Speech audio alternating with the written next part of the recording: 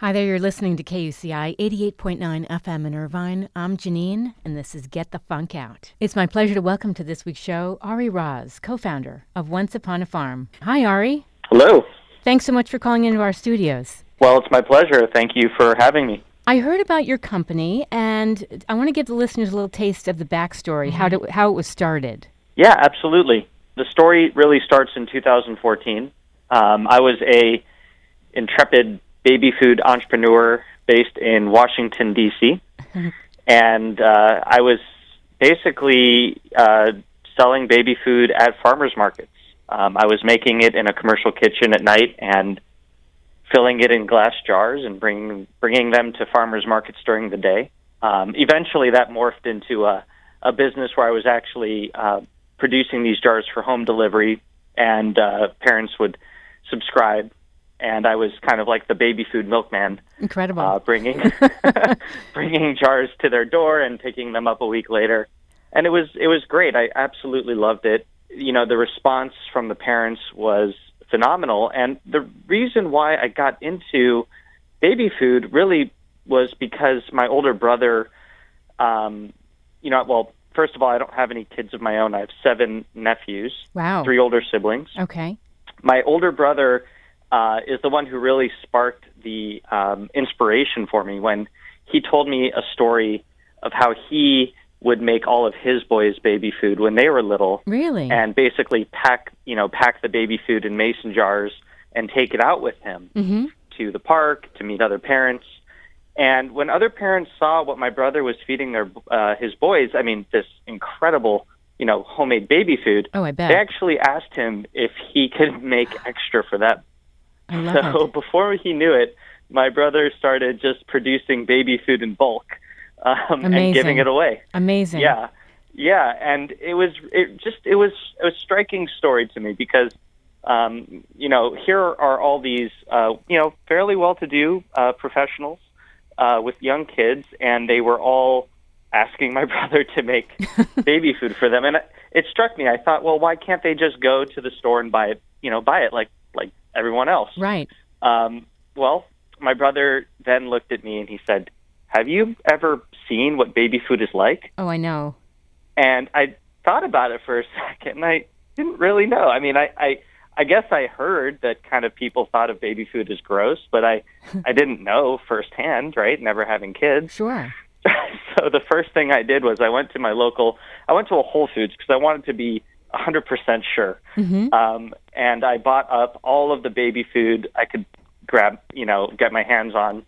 And again, it was all the same. It was just this stuff with a shelf life of like 3 years, and yeah. Yeah, it basically, it leaves this acidic aftertaste in your mouth because they have to add acidifiers, either some sort of lemon juice concentrate or citric acid. They cook the I don't want to use inappropriate words here, but they cook these blends to kingdom come in order to give them the shelf life that they get, and that actually destroys a lot of healthy bacteria.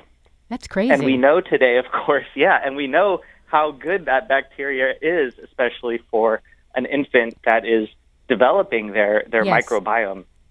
Yes. So, and on top of that, there's a lot of heat-soluble vitamins that get destroyed. There's the heat pasteurization cooks water out of the blends, so they become more thick and concentrated, and actually higher in sugar content as well. So there's just a lot of stuff going on there that I understood, right? I got it. Right. And that's why I thought, well, if I want to start a food company, and I really wanted to start a food company, why not baby food? Right. Now, let me back up 1 second. This is a quick question. You mentioned you were doing this at night. So what were you doing during the day? Because this sounds like it was a complete change of career move, maybe, or maybe not. Yeah, actually, so prior to this, I was working for a very large food company. Actually, I was living in Asia. I was living in South Korea. My path was a little bit unusual, but I ended up going to business school in South Korea, and I got a job out of business school. I ended up working for the largest confectionery in Korea, and I loved it. Actually, I discovered a real passion for the food business. That's great. And while doing that, I also realized that my job was really to sell these, cookies and very unhealthy products to young people. And I thought, I think I would love this a whole lot more if the products that I was selling were things that I could be really proud of and feel good about. Yes. That I was improving nutrition rather than taking it away. Exactly. So I knew that I wanted to, move back to the States towards the end of 2013, and that's when I reached out. Actually, I reached out to my family and I said, here's an idea. I want to start a small company of some kind, and I had a couple different ideas, and actually it was really my brother who helped me hone in on baby food, and I ended up moving to DC because he was able to support me. I could stay with him. I wouldn't have to pay rent. Great. Because you don't make a lot of money selling baby food at farmers markets. Yeah. And I was just able to get started. It was a place to start. It was a place to learn about the consumer, to experiment with different recipes, and really just get my feet wet in what was to become, my life's kind of mission at this point. Incredible. So, Ari, let me ask you about your co-founders, because I know one of them is Jennifer Gardner, but how did you all connect? How did this all happen? Yeah, absolutely. So, fast forward, right, quite a bit of time. So what happened was that towards the end of 2014, I was fortunate enough to meet my first co-founder, which was Cassandra Curtis. She had also had a baby food company based in San Diego, California. And she was actually the first person to use a revolutionary food processing technology called high-pressure pascalization, or HPP. What is that? This technology is used in a lot of different food items. In the store, there's a lot of juice companies that are using it to preserve the freshness, the fresh taste and quality of their juice. There's guacamole companies that are using it, and a lot of other really high-quality premium products on the market use this technology to great effect. What it allows these companies to do is to give their products a longer shelf life without requiring requiring heat pasteurization. So you take that heating out of the equation, but you use this process that actually leverages very high amounts of pressure, which is placed against the outside of the packaging. And that pressure basically kills any potential pathogens and gives your products a much longer shelf life. They have to be refrigerated, but they also taste amazing. They taste fresh. You're not killing those really wonderful good bacteria, and you're also not destroying a lot of vital nutrients. So anyway, that's I interesting. met Cassandra, and we decided to start working together in the beginning of 2015. So I ended up moving from Washington, D.C. to Southern California, and we started to work on Once Upon a Farm. We started building the brand, the company. Fast forward to 2017, it was June, I believe, and we had been growing the business step by step, the way many startup entrepreneurs do. We were still not a very big company. We had been very fortunate to have met and brought on John Foraker from Annie's Organic as an advisor and one of our first, really our first industry investor. Okay. John Foraker, longtime CEO of Annie's Organic, I'm sure. Great company, yeah. Many people are familiar with Annie's brand. Yeah, it's a great, wonderful company. So so Cassandra and I received a phone call, and it was from one of our other advisors, and he said that Jennifer Gardner was interested in learning more about Once Upon a Farm. And Cassandra and I didn't really know what to think at the time. We were, we thought of ourselves as, this very, very intrepid entrepreneurs, very small but mighty team. But we never we never expected that someone of that stature would have ever heard of our brand at that point. Yeah.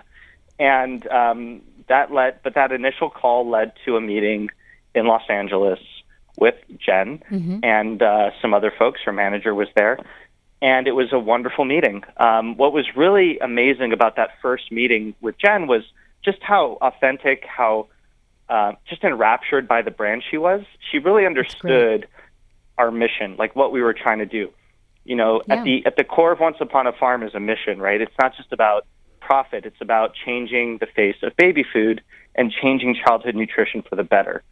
And she really got that. I mean, that was so obvious. Yeah. You know, and it was just so cool to see her talk about the brand. And then Cassandra and her really connected on that level that only moms, I believe, can connect. Maybe if I have kids, I'll be a father and I'll be able to also find that connection. But it was just wonderful to see. And about 2 or 3 weeks after that initial meeting, Jen asked if we could set up a meeting with her and John Foraker. She actually noticed when we were talking about our company, she saw in our presentation that we had this advisor who happened to be the CEO of a brand she knew very well and purchased all the time and gave to her kids. And she said, I want to meet John. Oh. You know, he is he's obviously such a successful guy in the industry. He knows how this industry works. She really wanted to learn, you know, what to expect, right? What should I expect from this opportunity if I really dive in, you know, with both feet? So I called John and I said, hey, you know, would you mind meeting Jen Garner?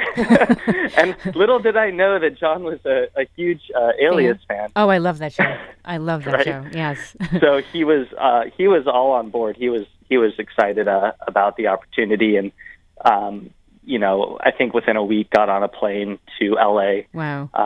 And just didn't hesitate. Didn't go exactly as planned. The first meeting was kind of funny. Oh, okay. His plane got delayed. I think he had a flat tire on the way to the airport. Then his flight got delayed. Oh, no. He showed up to the meeting with Jen about 30 minutes late. The meeting was supposed to last 30 minutes, but it ended up going, instead of that initial 30-minute slot, they ended up having a 3-hour meeting. Whoa. Yeah. And I just, the meeting was so emotional, and they connected on this level that neither of them expected, talking about ideas and, you know, the things that they wanted to do. And Jen, you know, if you ever hear her speak about her work with Save the Children, I mean, she is the most incredible advocate for that cause. And John, you know, he loves that passion, you know, to change the world for the good. That's what Annie's is really all about. And little did I know, little did anybody know, but John, in the back of his mind, was thinking, you know, maybe it was time to leave Annie's and look for another opportunity. And he had been thinking that way for probably about a year, and really hadn't found anything that clicked for him. Unbelievable. Can you imagine that timing? So in this meeting, Jen looked at John and she said, you know, if I really go for this, would you be willing to get involved, like more than you are as an advisor? And John said, what do you mean? And, you know, Jen said, well, would you join the company? Wow. John sat there for a minute. He looked at Jen and he said, I'm in if you're in. Fantastic. Jen looked at John and she said, I'm in if you're in. And what's funny about that is Jen actually said later that people in Hollywood say that all the time, I'm in if you're in. Oh. And they don't mean it. Oh. But she knew that with John, you know, this guy is as upstanding as it gets. If he says he's going to do something, he does it. And look so at this, right there in that room. I was going to say, look at the industry, you know, it's a different industry. Exactly. Oh, totally different. And different people, exactly. And that was it. And, you know, then in that room, the future of Once Upon a Farm began. And really, it took a few months to get everything sorted out, but by the end of August, we were already going. We hadn't quite announced it to the public yet, but we made our official announcement in the beginning of September. So exciting. And even though it's only been 6 months since we announced, it's just been an incredible journey from that time to today. So, wow. If I have to think about the history of Once Upon a Farm, those first couple of years it was really about building the foundation of the product, the core of what we were doing, right. Building our consumer base. And now it's really about getting the message out and acceleration and going a lot bigger than ever before. And it's just wonderful to see something that you care so passionately about and a brand that you love so much get a really good shot yes. to make it in the world. Definitely, because it's so competitive. I was going to ask you how you stand out in this marketplace, but you're so transparent. Even I was looking at your website. You want to give your website for the listeners, please? Yeah, sure. It's www.onceuponafarmorganics.com. And so I was looking at your website, and I love how transparent you are in pointing out exactly where your organic partners are located. Now, why was that so important to include on your website? Because I think, as a mom, I want to know. Yeah, that's a great question. The name Once Upon a Farm came from that belief that the farmer, that everything really starts with the farmer. Mm-hmm. Without the farmer, we wouldn't have access to such high quality food all the time and so easily. And we really need to honor the people who do that labor for us. What's really cool about the fact that we can source products directly from farms is that we actually get to build relationships with the farms. That's great. And get to know them. And that's something that is just really important to us. And as we grow, it's going to become a bigger part of our story. And we're actually going to have some really cool farm-related announcements coming up. Exciting. Actually, very, very soon. Oh, I can't announce it yet, but some really cool stuff is happening there. And,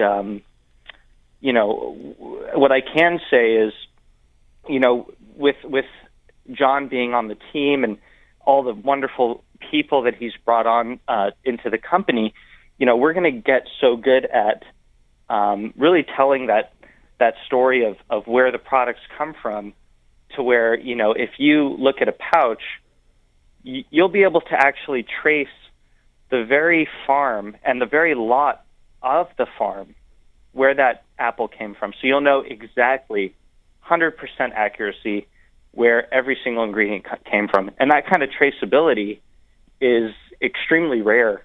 But for us, it's going to be a big part of our story because, again, we want to honor those ingredients. We want to honor the people who bring them to us and tell their story as well. That is very unique, by the way. So congratulations, because that really is wonderful. So tell me something. If there was one thing you wish you had as a kid that you make right now, what would it be? Because those pictures on your website of you, all of you as kids, are just priceless. Thank you. I got to say, I was very fortunate as a kid. My mom, I was raised, my whole family was raised on food that was always freshly prepared. So I never ate the Gerbers or anything growing up. But one thing that I would have loved to have was we have a blend called Chocolate Ever After, which we actually just changed the name to Banana Berry Cacao Fairy, which is a blend of, I know it's a great name. It's cacao with banana, avocado, raspberry, date. Wow. And it's so good. It tastes like, chocolate mousse basically, except it's good for you. Yum. And I personally love that taste of real cacao. Mm-hmm, I used to not too. like it, but I've come to really appreciate it. It's like the depth of that flavor. Yum. And it might. So, is it for wrong? me personally, if I had more of that in my life as a kid, I think I'd have been. Okay, is it wrong? I want to eat that as an adult. No, not at all. In fact, no, it's wonderful. We have a lot of adults who admit to eating Once Upon a Farm, and I think they should be proud of it because at the end of the day, it's wonderful ingredients. It sure is. Cassandra, who prepares all these recipes, is just a master of blending and crafting these recipes. Like, she literally to this day makes all the recipes in her kitchen first, tests them on her girls, and I mean, that's where it comes from. It comes from her kitchen. It comes from her heart, and you can taste that in every single pouch. That is fantastic. Now, I know we have to wrap up. We went a little longer than we planned, but this is wonderful. Tell me where people can find out more information about you. And I know it's not open to the public, but Jennifer Gardner is speaking at the Natural Products Expo. That's right. She'll be there. And please come, check her out. She's doing the keynote. Mm-hmm. That will be on Friday. Friday at 11:30. That's right, at 11:30. Yep. So we'd love to see anybody going to Expo there. Okay. And what else? Oh, and more information about the company? More information, yeah. So, we have onceuponafarmorganics.com. You can sign up for our newsletter. We send a newsletter out quite frequently. We try to keep our consumers updated as to what our progress is in terms of new retail launches and things like that. We're going to be growing quite a bit this year. We have a lot of retail launches coming up, very exciting ones. For Southern California, most recently we launched in Vons. So we're in all the Vons stores. And what's actually unique about Once Upon a Farm is it's, in a lot of these stores, it's the only baby food that you'll find in the dairy section near the kids' yogurts. Interesting. And so if you're looking for Once Upon a Farm, just remember, because we're refrigerated, because we use high-pressure pascalization or HPP, mm-hmm. we cannot be in the shelf-stable baby food, and we don't have a shelf life that will ever be older than your baby. For very good reasons, trust me. That's a good thing. When you taste Once Upon a Farm, I mean, the difference is incredible. The colors, the flavors, the textures, it's just really good, real food. Sounds so good. So good. Yeah. Well, I want to thank you so much for calling into our studios, Ari. I've really enjoyed chatting with you, and I hope to see you at the as expo. Well. Yeah. Thanks so much. Yeah, same here. Thank you so much for your time, and have a wonderful rest of your day. Thanks. My pleasure. If you missed any part of this, it will be up on the show blog, getthefunkoutshow.kuci.org. And if you want to follow the show, I am on Twitter at moms_rock.